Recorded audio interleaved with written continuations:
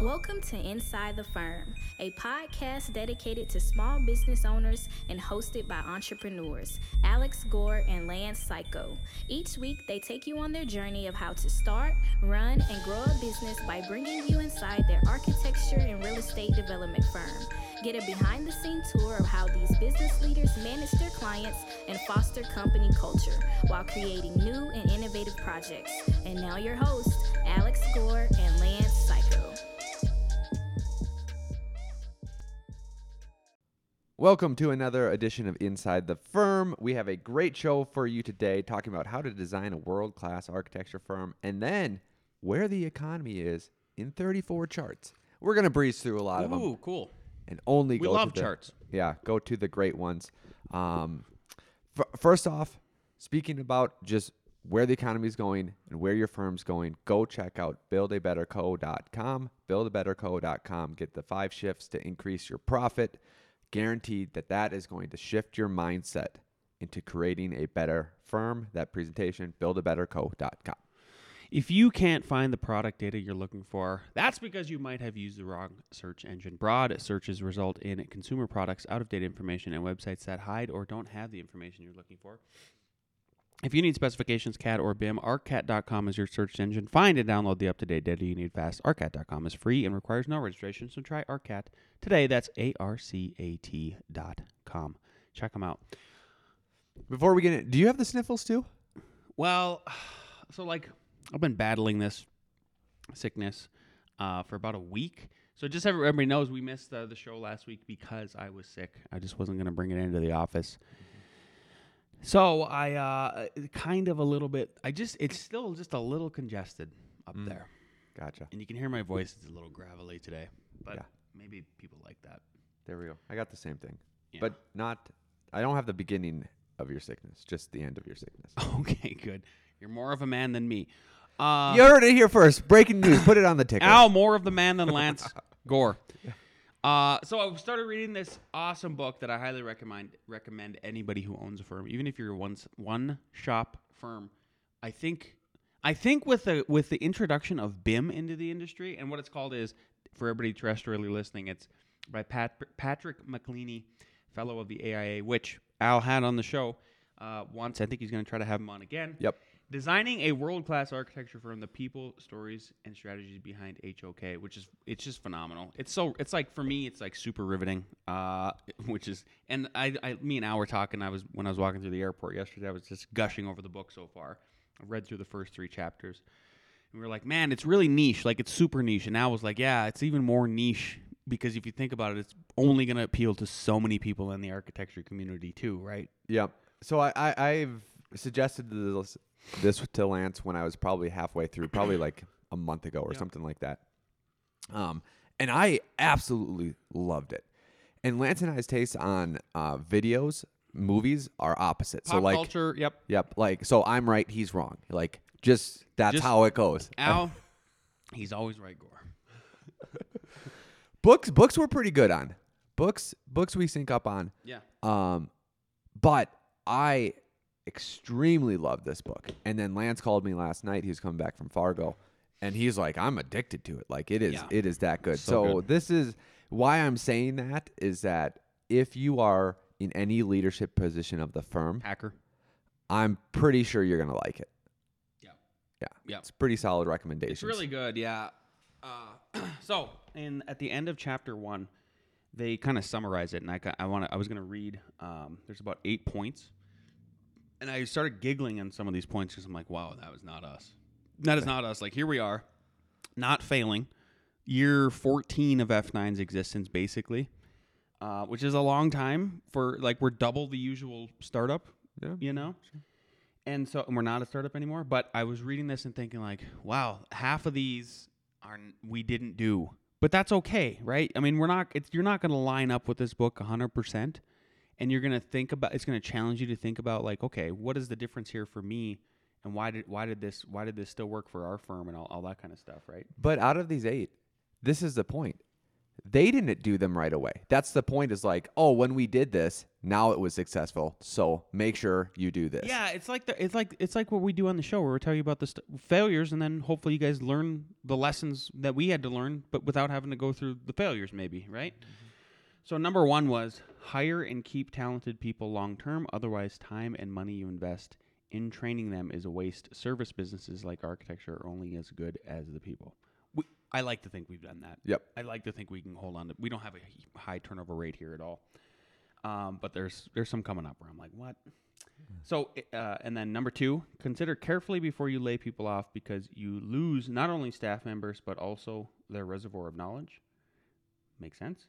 Secure your next commission before your current project ends, so that you can plan your firm's future and stop the stressful boom and bust pattern.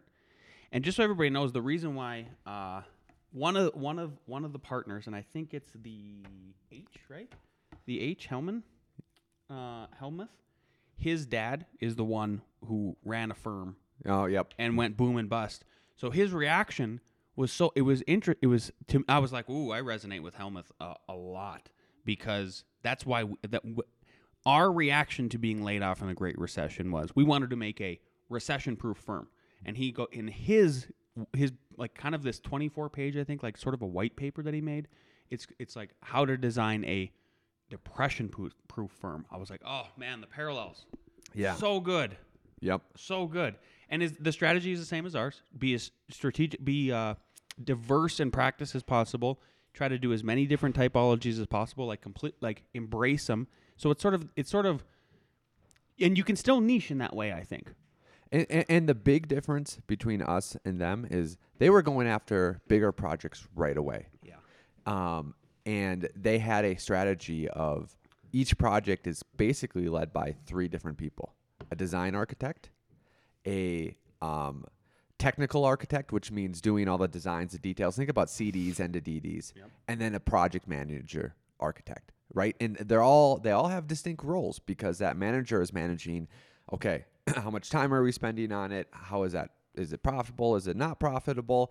What subs do we need? Where are they doing it? What is the client expectations, timelines? Everyone knows, like, then the technical architect, there's all that stuff. And then the design architect, that's a huge portion in itself right there. Yeah, yeah. And it's fun to see how they evolve over time. Yeah, and because I'm only on chapter 3. Yeah. I'm only on chapter 3. Let's see here. Number 4, assign one leader to full-time marketing to win new work, so other leaders can focus on designing and delivering work. If you can afford to do that, sure. Like Al and I have had to. So one of the things I was asking Al after, in just talking about it yesterday, was I go, which one of the 3 principles, the H, the O, the K, do you think you are, or do you think you're a combination of all 3? And I was like, well, we had no choice but to be a combination of all 3.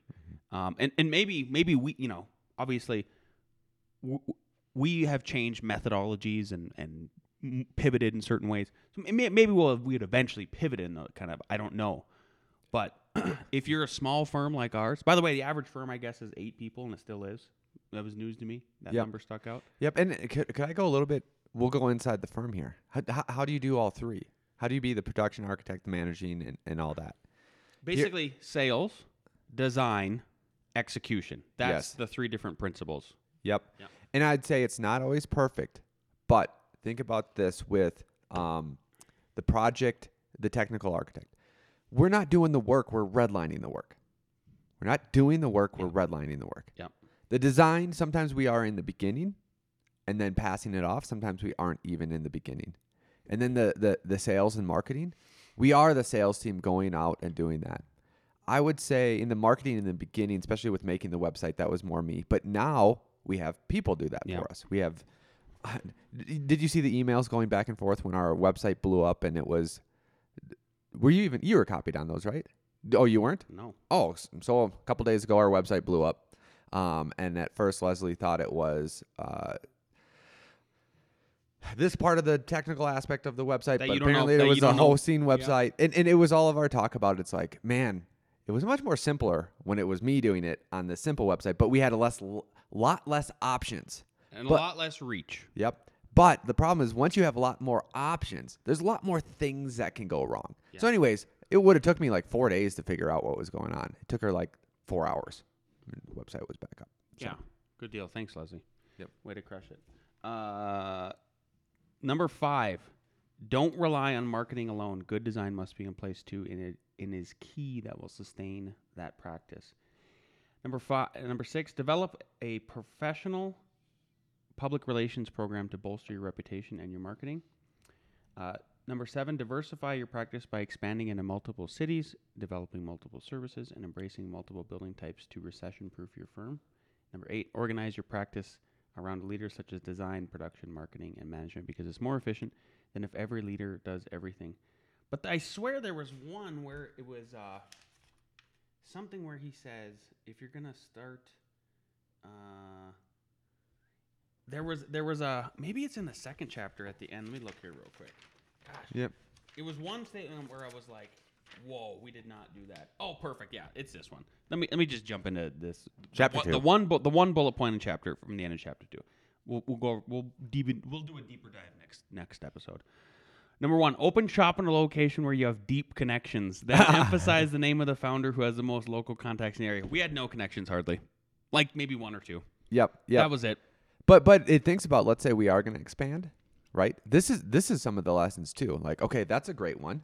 Mm-hmm. But I don't know what the threshold is. Maybe it's 20 people. Maybe it's 22, 24 people. Maybe it's 26. Maybe it's 30. And then you really establish. I'm just going to make up something right now. Like Al is head of marketing. That is his goals.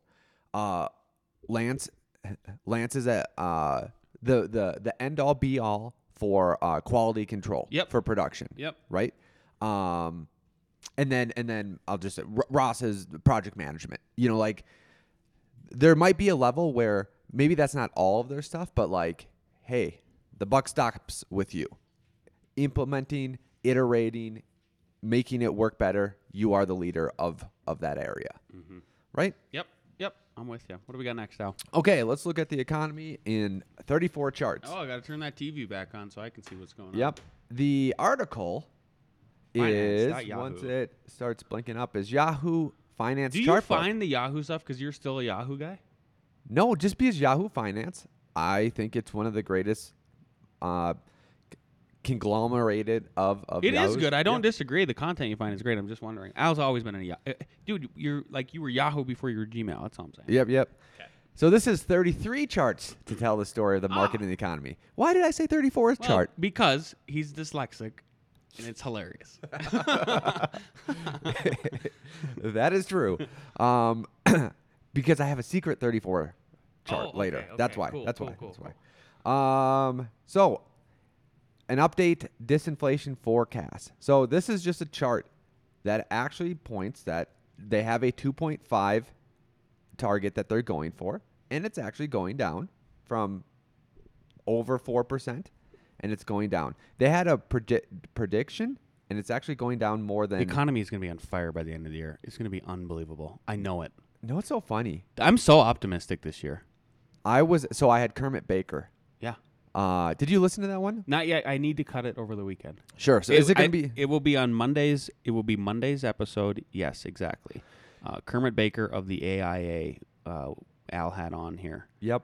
He was predicting that they're not going to lower it until they need to, and there are certain conditions of what they need to do, what needs to happen for it.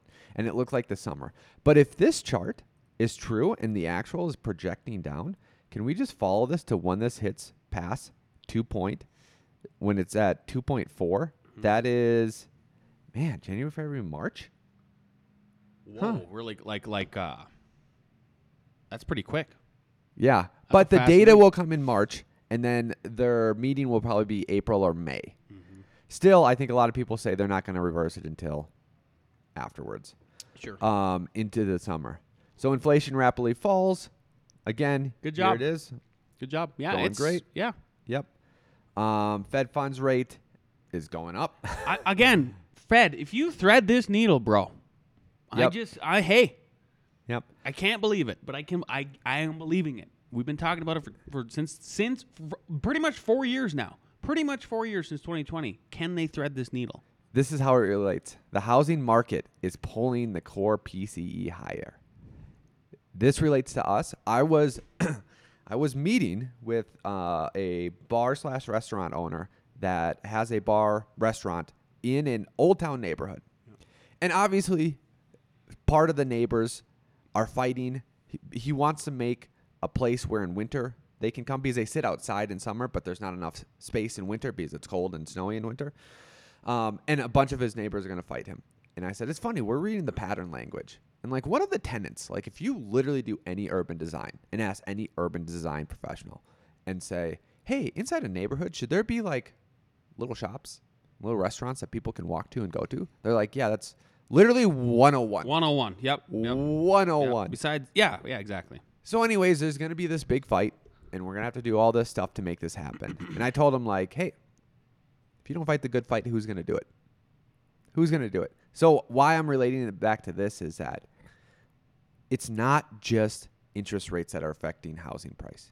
It's about creating a monopoly and limiting supply through bureaucracy that's making, right? Yeah. So who's going to fight the good fight? I think we should fight the good fight. Yeah, somebody's got to do it. Yep. Look how optimistic Gore. I love it. Keep going. Yep. Okay, let's go. There's a bunch of S&P things, which stocks, which is not ever good. It's not the best reflection at all, hardly, about the real economy. You know, blue collar to white collar every day. How are people in America doing? Yes. And they buy things, right? It's driven by consumer spending. Yep. Because I know this because I got laid off and essentially a lower employee, and I relate a lot to the blue collar too. They're like, oh wait, am I going to lose my job because these stoinks are going up or down? Like, Yeah. why are we talking about my livelihood based on these stoinks? Yeah. You know? It's a funny term. Okay. Let's go down. Come on, populate. It'll come. What the heck? Who's screwing around with the graphics here? It's my computer. I don't think my computer is a little bit, computery. But I will come back to this. Yeah. And basically the one chart that I wanted to. Hey, there it's working. There we go. Okay, caught up. Consensus has underestimated U.S. economic growth, Yep. so it's actually better. Yep. We're doing better than Japan and the Eurozone. Hey, good job, us. Yep, good job, us. Immigration boosts labor participation.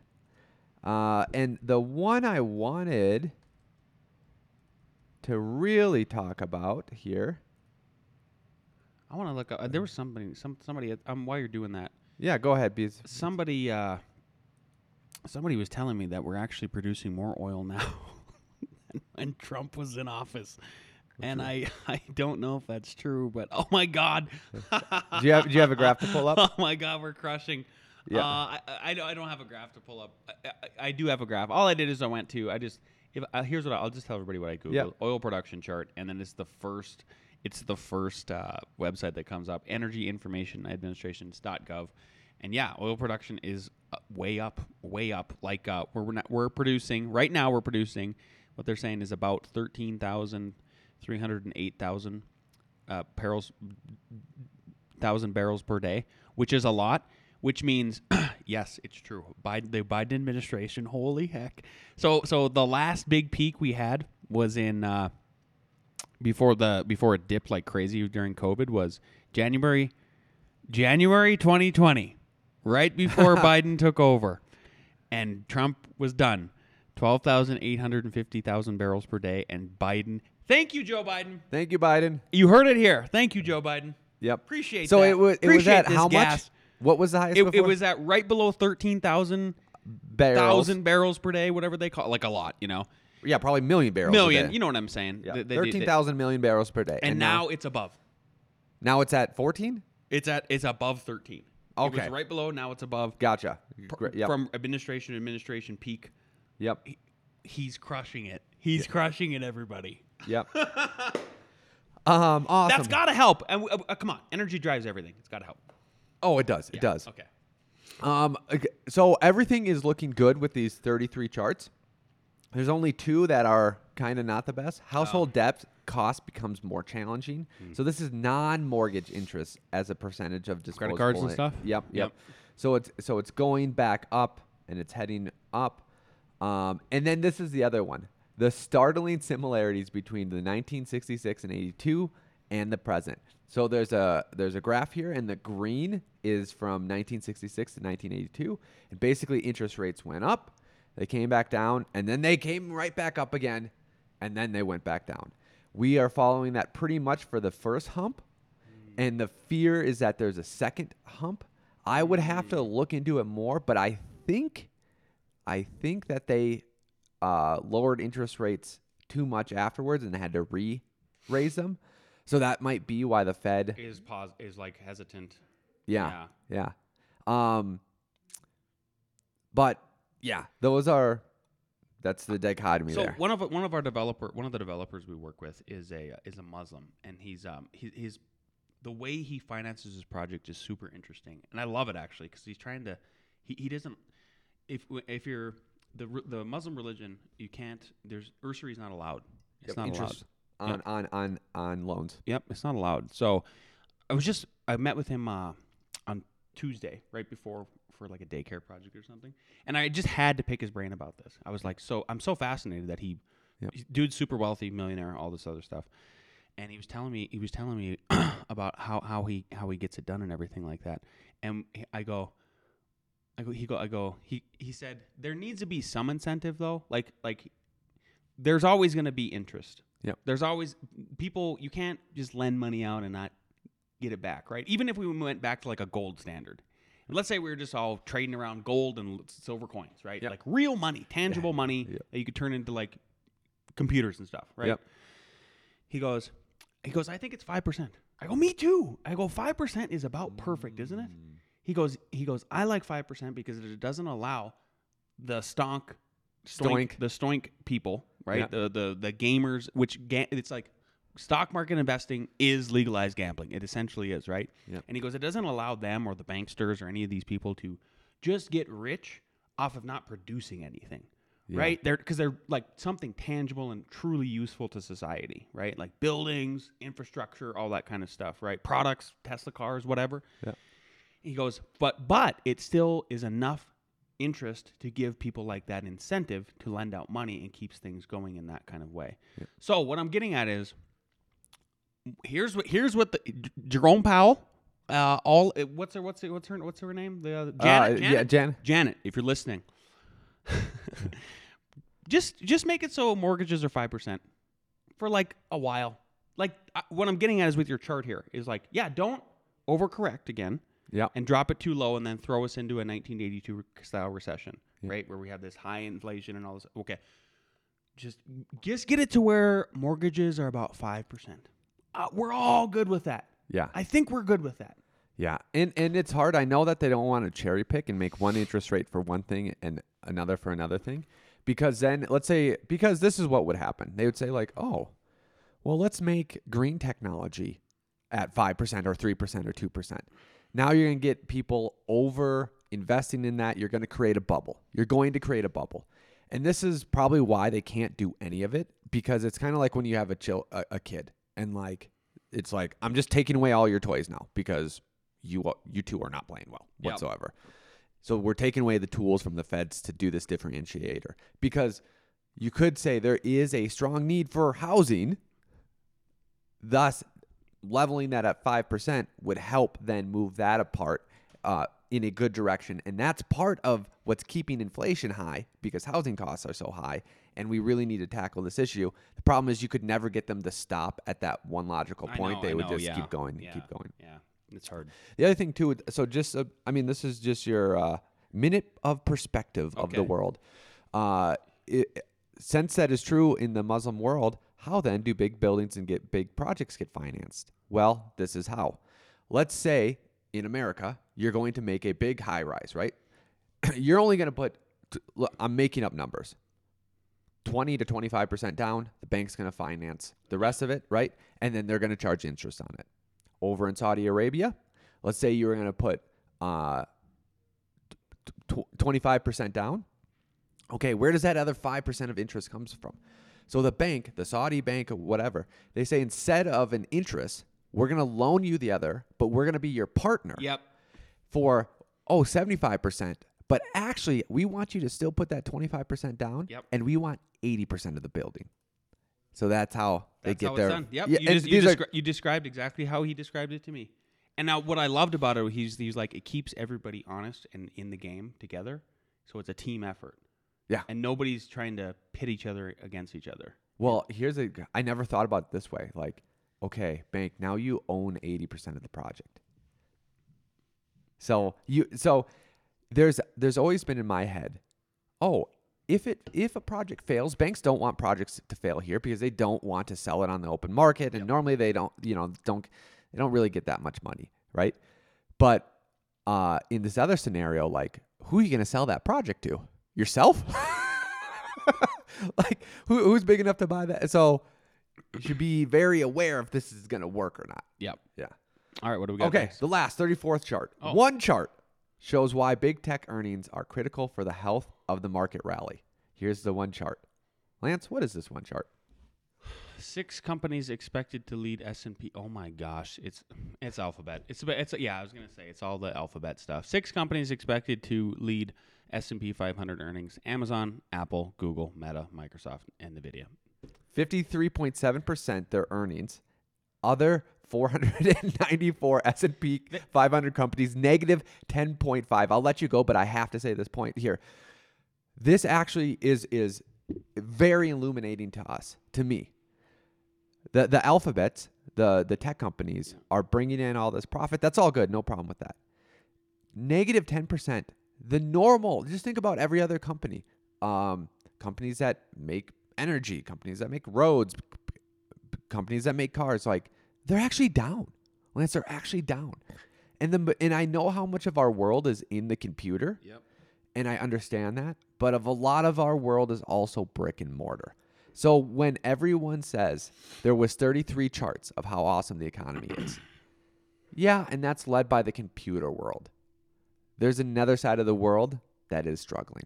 Yeah. And it's the other 490. That's all I was going to say is this is exactly why the S&P or the stock market is not a real good reflection of the real economy. Yeah. That affects everybody every day. So Yep. take that for granted. So, okay, what do we got next? I don't know yet. We got A.R.E. Jeopardy. Let's bring down the team. Let's go.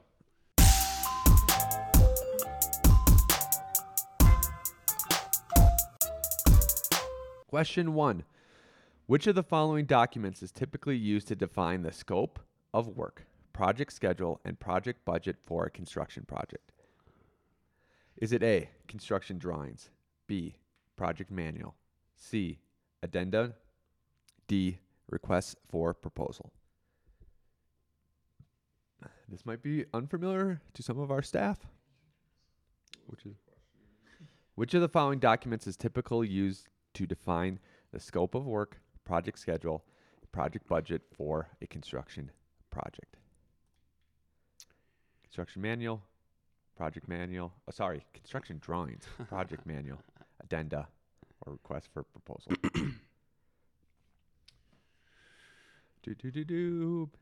B. Yep, project manual. So a project manual, if you look, I forgot to put in the little link, but it's basically like the CDs, all that other stuff put together in one big thing, right? Okay, question 2. What document outlines the legal relationships and responsibility between the owner and the architect, including the architect's scope of services, compensation, and project schedule? Is it A, submittal, B, change order, C, owner-architect agreement, or D, specifications? CCC, look at that. Everyone's winning. Number 3, in an effort to facilitate a flexible work environment, a small architecture firm decides to make their design and documentation methodology changes to their design and documentation methodology in order to allow for an off-site work-at-home option. Which methodology is most appropriate for enabling off-site work? Is it A, store all project files as PDF files in a password-protected website, B, create an accessible cloud-based multi-platform virtual studio space, C, publish all construction documentation in a password-protected database? Any repeats? Correct answer is B. Create an accessible cloud base. Pretty obvious. Where did you get this? NCARB. What do we got for scores? No wonder it was a terrible question. Yeah. Okay, Chris. Number 4. An architect is in an initial program meeting with a trusted client. The client says they have acquired drawings of a hotel prototype that has been successfully built in 5 other locations. The client asks the other architect to use the hotel drawings to prepare a permit set for a site that the client owns. What action should the architect take to comply with ethical standards? A. Stamp the drawings, including consultant drawings based on the historical success of the hotel plan set. B. Verify with the client they have satisfied all copyright requirements for use of the design before taking on the project. C. Redraft the drawings after all local code analyses are complete. Or D. Assume the drawings have been acquired legally and site adapt the prototype. Correct answer is B. Verify the client has satisfied all requirements. Who won? Jason? Where are we eating? Awesome. 3-2 Okay. Runza. Wow. Alrighty. If you are watching on the YouTube, leave us a positive comment. If you're listening on the iTunes, leave us a 5-star review. We'll see you next week.